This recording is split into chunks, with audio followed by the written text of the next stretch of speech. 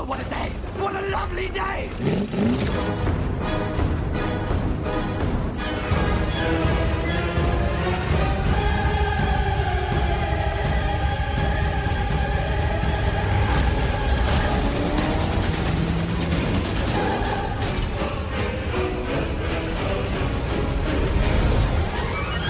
Welcome to the Mad Max Minute Podcast, the daily podcast where we break down Mad Max 1 minute at a time. I'm Rick. And I'm Julia. And today we're talking about minute 13, which begins with a spectacular crash and explosion, and ends with Jesse's saxophone solo. Yesterday we talked about how minute 12 was all build up and no payoff. Well, right at the very beginning of minute 13, we get the payoff that we should have gotten yesterday. And it's funny, we were complaining about how yesterday was kind of a poor option for a Valentine's Day episode. And I feel like this minute and maybe even the minute afterwards probably would have been better options. Absolutely. For Valentine's Day. We'll get into it a little bit later, but it's the perfect Valentine's Day episode. Yeah. So happy Valentine's Day. But before we get too schmaltzy, we have to talk about this crash. So we begin the minute with the pursuit special careening around this crash truck and going into a pile of, I guess, dumped cars or something like that, and just exploding in this glorious fireball with stuff shooting up into the air and flames everywhere. It is the most spectacular thing we've seen so far. Yes, absolutely. I kind of had a hard time making sense of the scene, not the explosion, but like the scenery. It looks like a flatbed trailer carrying barrels with, considering the size of the explosion, I would assume is fuel of some kind. And then I spotted 3 crashed or overturned cars. Mm-hmm. Yeah, that flatbed, the back half of it was carrying barrels. The front half of it had piles of wrecked cars, which I'm assuming were going to a scrapyard of some kind. Oh, okay. That makes sense. So when this truck went off the road or jackknifed or whatever, all Spilled of those contents cars. just everywhere. Okay. That makes sense. Yep. I was thinking that it was a prior crash. I'm like, why didn't we see that epic crash? But it makes sense that they were totaled cars. Yeah, it's more of a spill instead of a actual pileup. I have a couple of things I pulled from IMDb trivia. The first being, the stolen interceptor driven by the Knight Rider in the opening scenes is another production vehicle. It is an HQ Molden Murano, which was sold in Australia in the early 70s with a variety of motors, including large capacity V8s. Also, the other police vehicles in the movie were sedan versions of the XB, although one was the previous model XA. They also had 351 cubic inch motors and are a common car on Australian roads. Which would explain why they were able to get so many of them, I would assume, cheaply. Mm-hmm. It would be like if you were shooting a movie today, you would use either a Honda Civic or a Honda CR-V because there are just so many of them on the road. Everywhere. Yes. The second bit of IMDb trivia talks specifically about the crash. It's the Knight Rider's spectacular crash was the result of a military booster rocket being installed in the back of the car. It went out of control, missed the target fuel tanker, and veered off into the field, where it chased the film crew for a quarter mile. The on-camera explosion was later a recreation using a safer towed car. It's funny that, because we've read the same IMDb trivia page, so I have the exact same notes with the exact same wording. But you can really tell, once you know that crash was aided by a booster and went out of control, that's exactly what you're seeing on screen. Mm-hmm. It's got the flames shooting out, mm-hmm. which, where would those flames be coming from, in universe? Why would that car be flaming in such a way? And it's so obviously out of control. Yeah. The thing I like is that as the car at the beginning of this minute is coming around the end of the trailer, you can very plainly see, A, it's got a rocket, like you said. B, there are no people in that car. There are just kind of featureless dummies, which I wrote down. It kind of looks like either they're blow-up dolls or like Muppets. Because they're just round heads on really like human-shaped but not really bodies. And I like what they did with this crash because the car is launched around the truck, does some sort of thing where it kind of veers to the right of the screen, and then when they actually show the explosion, the car is being actually pulled backwards. And so what you're supposed to believe as a viewer is that the Knight Rider went around the truck in such a way that he flew backwards into the explosion. And I say it's backwards because I took, really small chunks of this scene and really paid attention.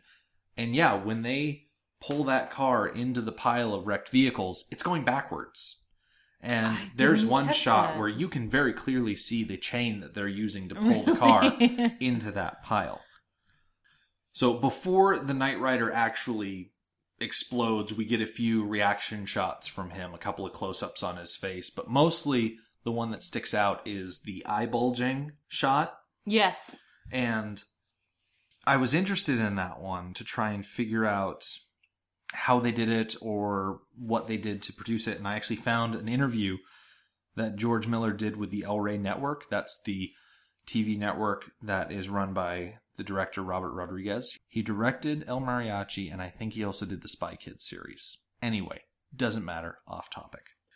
So it's an interview with George Miller and Robert Rodriguez, and George Miller described using the eye bulge effect to help sell the impact of this crash and another crash later on in the movie.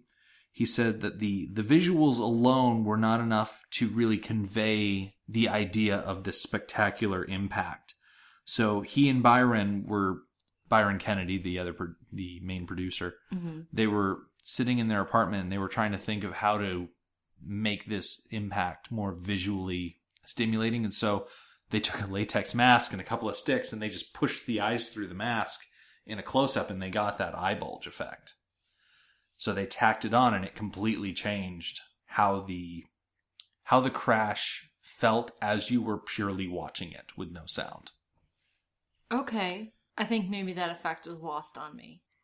I'm not sure. Now that you bring that up, I want to edit it so take the eye bulge out and watch it and see if it really makes a difference. I'm sure it would definitely feel different. That eye bulge, it's kind of it's something that is definitely George Miller. So, speaking of the Knight Rider, as this is the last time we essentially see him on screen, he was played by Vince Gill, and he often goes by Vincent Gill. Depends. IMDb lists it both ways. Anyway, his top 4 on IMDb are first and foremost Mad Max, where he plays the Knight Rider. No surprise there. Second one was 1993's Body Melt, where he played a character named Pud. He was also in a movie called Ghosts of the Civil Dead. And I had a pause in there because it's Ghosts and then an ellipses of the Civil Dead. It's a really strange way to write a title. Yeah. That was in 1988. He played a character named Reuben. And number 4, he was in a picture called Incident at Ravensgate. That was 1988 as well. And he played a character named Skinner.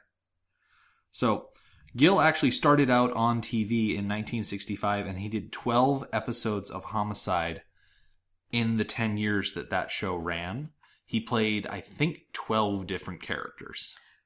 Really? Not a recurring character? No. Homicide was kind of like 1970s Australian emergency or Law and Order, one of those shows where they rip stories from the headlines and recreate them. Procedural type thing. Yeah. That's what I pictured just by the name Yeah. is Australian Law and Order. Mm-hmm.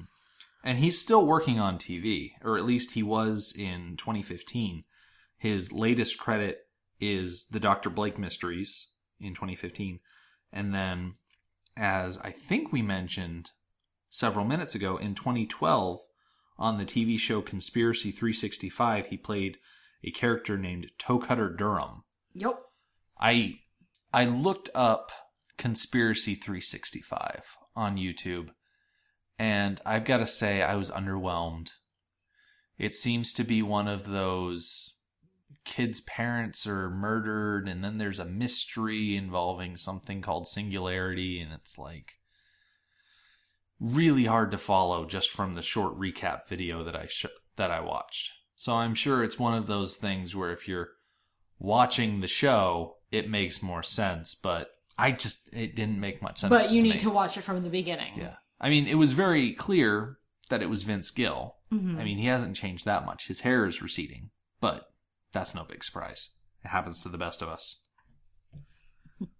So, thus ends the saga of the Knight Rider. Yes. So as the crash is happening, Max has stopped his car, gets out of his car, has removed his sunglasses, and we get our first full face shot. Yep, it's our hero Max. Shot. I was a little bit disappointed is a strong word, but we're going to go with it. I was a little bit disappointed to not get more of a reaction out of Max. Do you want to know what that reaction said to me? What? That expression on his face was telling me that he was either trying to think up a way to explain to his superiors how the crash ended, or he was imagining how much paperwork is going to be involved in writing up this accident. Like, that is the expression of, oh, yeah, that just happened. Now I've got to deal with it. Yes. It wasn't so much, a triumphant pose or some sort of, sorrowful, oh, my adversary is dead. It's more of a, oh, crap. Yeah, that's going to make a stain. Uh-huh. Yeah, I agree. And it was a little underwhelming. Mm-hmm. So, since this is our first full shot of Gibson, I looked him up on IMDb just to get his stuff out of the way. Okay. So, Mel Gibson, super well-known actor. Yes. Like, everybody knows who he is. His top 4 on IMDb, none of them are Mad Max movies. I'm a little disappointed. However... Well, he's had a very long career. Yeah. The movies that are in his top 4 are very critically acclaimed. Number 1, 1995's Braveheart, where he played William Wallace. Yep. Probably... one of his best. I was going to say Braveheart might be my favorite of the non-Mad Max Mel Gibson movies as far as like overall quality. What are the other 3? Because I'm kind of drawing a blank now. So number 2 is the M. Night Shyamalan movie Signs in 2002 where he played Reverend Graham Hess. Okay. Number 3, of course, the first Lethal Weapon movie, where he played Martin Riggs. That was in 1987. Seen it. I think... I've heard they're really good. I mean... I'm trying to think if I've ever seen a Lethal Weapon movie, and I can't say that I have. I feel like I've just never been interested. I'm going to make a statement here, and it might upset people on the internet, but I feel like you've got Die Hard and you've got Lethal Weapon. I've always been the kind of person to watch Die Hard, and I've never felt the need to watch Lethal Weapon. And I'm sure there are people that have watched all of the Lethal Weapon movies and have never had the desire to watch a Die Hard movie. So I feel like there might be, 2 camps there as far as action movies are concerned. You like the Lethal Weapon movies or you like the Die Hard movies. I just happen to be a Die Hard guy. That's fair. That's how it is.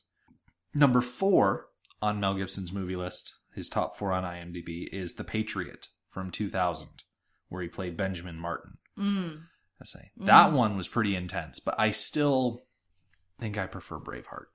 Yeah, yes, definitely out of those 4, Braveheart's the best one. Mm-hmm. Did you ever see The Patriot? I did. I was not impressed. Isn't Lucius Malfoy the bad guy in that movie? Yes, because Lucius Malfoy plays an amazing bad guy. Yeah. Didn't he? He did the thing where he locked everybody in a church and burned the church down. I think so. Yes. Yeah, and he had a fabulous hat because he was. I don't remember his hat. He was a British dragoon. Yes, he was. But Yeah, I think I remember him. Did he shoot Heath Ledger? I don't remember. I think Heath Ledger was Mel Gibson's son in that movie. Yes. So prior to Mad Max, Gibson was in 3 productions. He was in a television show called The Sullivans in 1976. He was in a film called Summer City in 1977, where he co-starred with John Jarratt, Philip Avalon, and a little actor you might have heard of named Steve Bisley, who plays Goose in this movie. Great. We mentioned earlier that Mel and Steve were roommates. Well, they had already worked on one movie together. So that's why they have such good rapport, because they've been friends for so long. Okay. Finally, he did a TV movie in 1979 called The Hero. I noticed that starting in 1976, Mel Gibson has had an acting credit pretty much every year. There are some years where it skips, and it's technically 2 years, but for the most part, he's had solid work from 1976 until 2005, and then there's kind of like a 5-year gap. Mm-hmm. And he comes back in 2010 and is still making movies. One thing I found interesting on his IMDb page is there's a trademark entry, and they describe him under his trademark as often plays angry or deranged characters. Huh. There's that old saying, you do what you know. Yep. A movie that you did not mention as having done before Mad Max that I was hoping you would is a movie called Tim. Did you see that at all? No, I didn't. It was in 1979, so it may have not have popped up for you before Mad Max. It may have popped up for you after Mad Max. I grew up in the era of videotapes and recording things off of TV. So a lot of the things that I watched as a kid was recorded off TV. And my mom was a pro at editing out the commercials, at pausing the recording and then starting it back up again with perfect timing. And one movie that was in our collection that for a very long time I never watched was a movie called Tim. And it's Mel Gibson as the main character, Tim. And finally, I don't remember when, but finally when I was old enough to be curious and care, I watched the movie.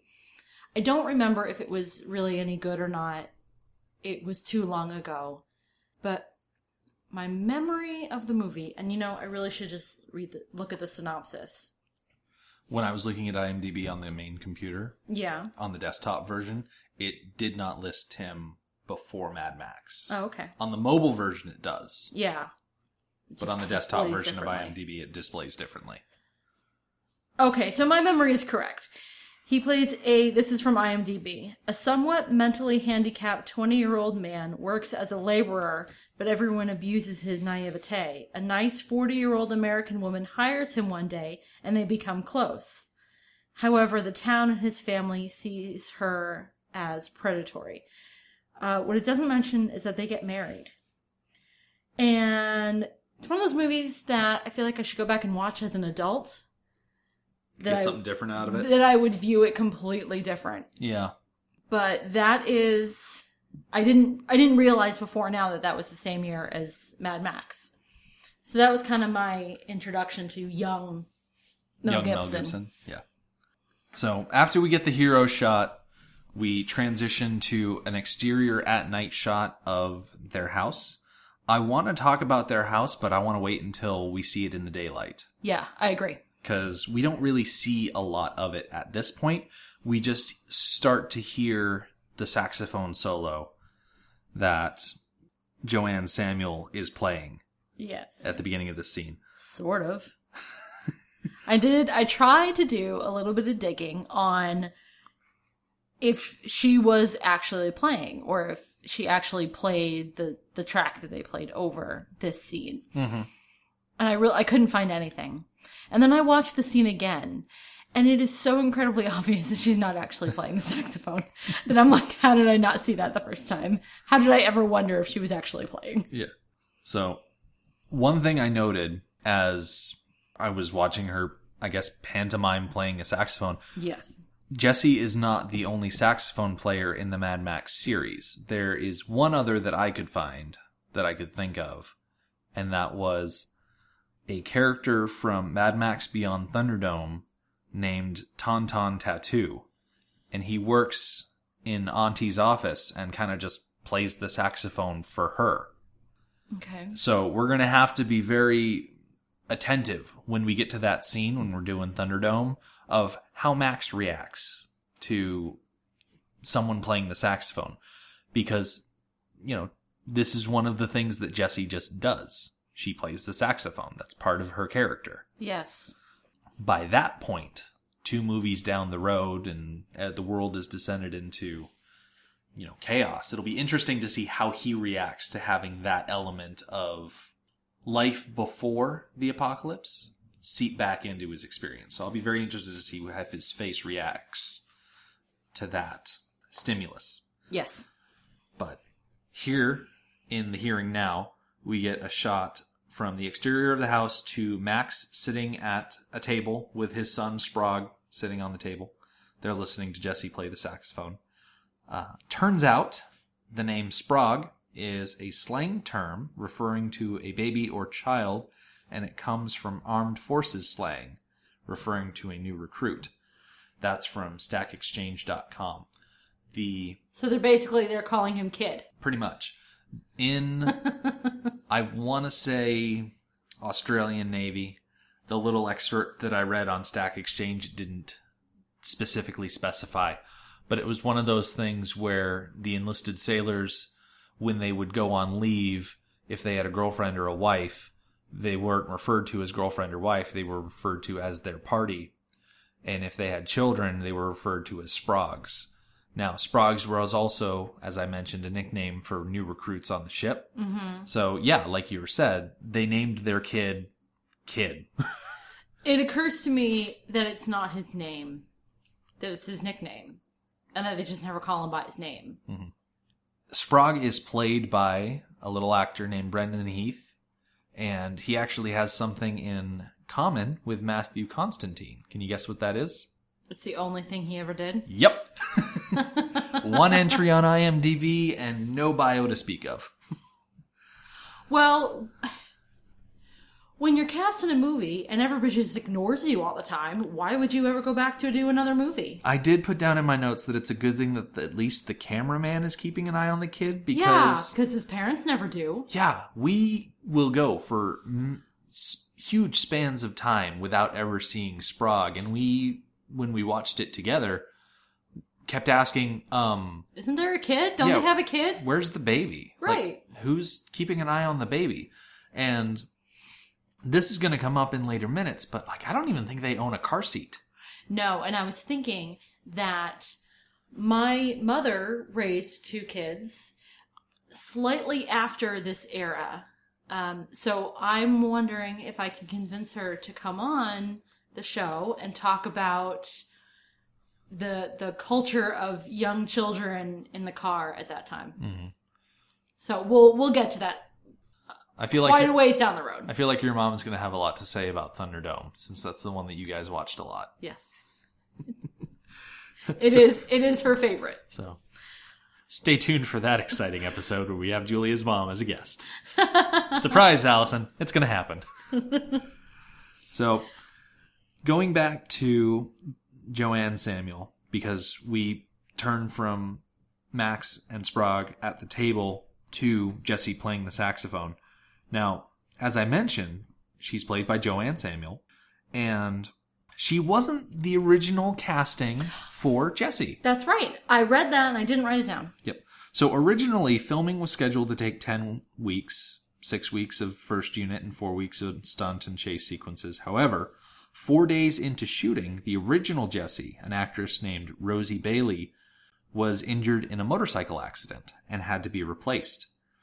And so they brought in Joanne Samuel, and the whole production had a 2-week delay, but they pulled it together. One of the notes on IMDb specifically said that Joanne Samuel didn't necessarily have to fight anybody else for the role, because she just defaulted into it when Rosie Bailey got injured. Yes. Like, it was down to Rosie and Joanne, and Rosie got hurt, so Joanne was just given the role. Yep. And it worked out pretty well for her. She's done quite a lot. In fact, her top 4 on IMDb, I've done this with every other actor, might as well keep it going. So, first and foremost, she's known for Mad Max, where she played Jessie. Number 2, she was on a TV show called Skyways. Her character was named Kelly Morgan, regular on the show, almost every episode. Number 3 was a 1981 movie called Allison's Birthday, where she played the main character of Allison. And number 4, she was in a movie called Nightmaster in 1987, where she played Sonia Spain, Spane. Interesting thing about Nightmaster, Joanne Samuel co-starred that movie with Nicole Kidman. Oh. So it's another There are only instance so many Australian actors. Exactly. Now, number 3 stood out to me, Allison's Birthday, because your mom's name is Allison. And so I looked it up. Well, Allison's Birthday is a horror movie where Joanne Samuel plays the titular character. She's a young woman whose adoptive parents are part of a cult that soul swaps young women so that their demonic patron can live on forever. So, it's not a movie that ends well for her. Okay. So, not one that I'm going to run out and see. So, we wrap up this minute with Jesse and Max sitting on the floor and she's toweling off his head. Before we get to that, Oh, okay. during the scene where Jesse's playing the saxophone, and we get a shot of Max sitting at the table with Sprague sitting there playing with just whatever happens to be there, I noticed the look on Max's face and his body language and his general attitude. He is completely enthralled by Jessie and her playing. And this is what I was referring to when I said this was a great Valentine's Day episode. He loves her so much. And you can see it the way that he's looking at her, and he's drinking juice. I think it's beer. Okay. It's Australia, it's beer. Well, it's a little tiny juice glass, so it looked like apple juice to me. Anyways. Really frothy apple juice. I guess so. So he's drinking beer, and he's so into Jessie and her performance that he seems slightly clumsy with the glass. Like, he's very purposefully putting it up to his mouth and tilting it to drink, and then very purposefully putting it down. Like, he's not paying attention to the glass because he is solely focused on her and her performance. And he's not paying attention to the kid at all, who's chewing on a playing card. I think it's actually a graham cracker that's in his mouth, but then he grabs a deck of cards and he just starts, like, flipping them. And one of them flips so perfectly, and I can't imagine that was any sort of on purpose, because he's a baby. But it was perfect, the card flip. Yeah. Yeah. So I think that this first scene with the 3 of them, more accurately with the 2 of them, really sets up what we're going to learn about their relationship and their family going forward, and also what happens at the end and how we come up with Mad Max. Yeah. We're definitely going to talk more about their relationship in the next minute, because we get to see a lot more of them directly interacting. Yes, we do. We don't even get a full line at the end of this minute. No, we're halfway cut off. Yeah. I do like, though, the one thing we do get about the scene where they're sitting together, she's drying his hair. And as a couple, you and I, you know, we're in love very much. We're the love of each other's lives. I never dry your hair, and you never dry my hair. Like, it's... Oh. Okay. You know what I mean. First and foremost, I've never had hair like Mel Gibson. No. Second of all, I've never had a body like Mel Gibson. Third of all, you've never played the saxophone for me. Oh, okay. So I need to learn an instrument. I'm not saying correlation means causation or whatever the phrasing is there, but I feel like at least 2 of those elements are major contributing facts that we've never recreated this scene. No. I just think it's very sweet Yeah. That she's taking care of him. Right. And we get an inkling, we get half the sentence that makes it sound like he's been gone for 3 days. Yeah. So, yeah, she's taking care of him. It's very nice and sweet. Yeah, we're definitely going to talk about that next minute, though. On that note, our website is madmaxminute.com. You can follow us on Twitter at madmaxminute and like us on Facebook at facebook.com/madmaxminute. Thank you for joining us for Mad Max Minute number 13. We'll see you tomorrow. Motorbikes and leather men, take me to the edge of the dream.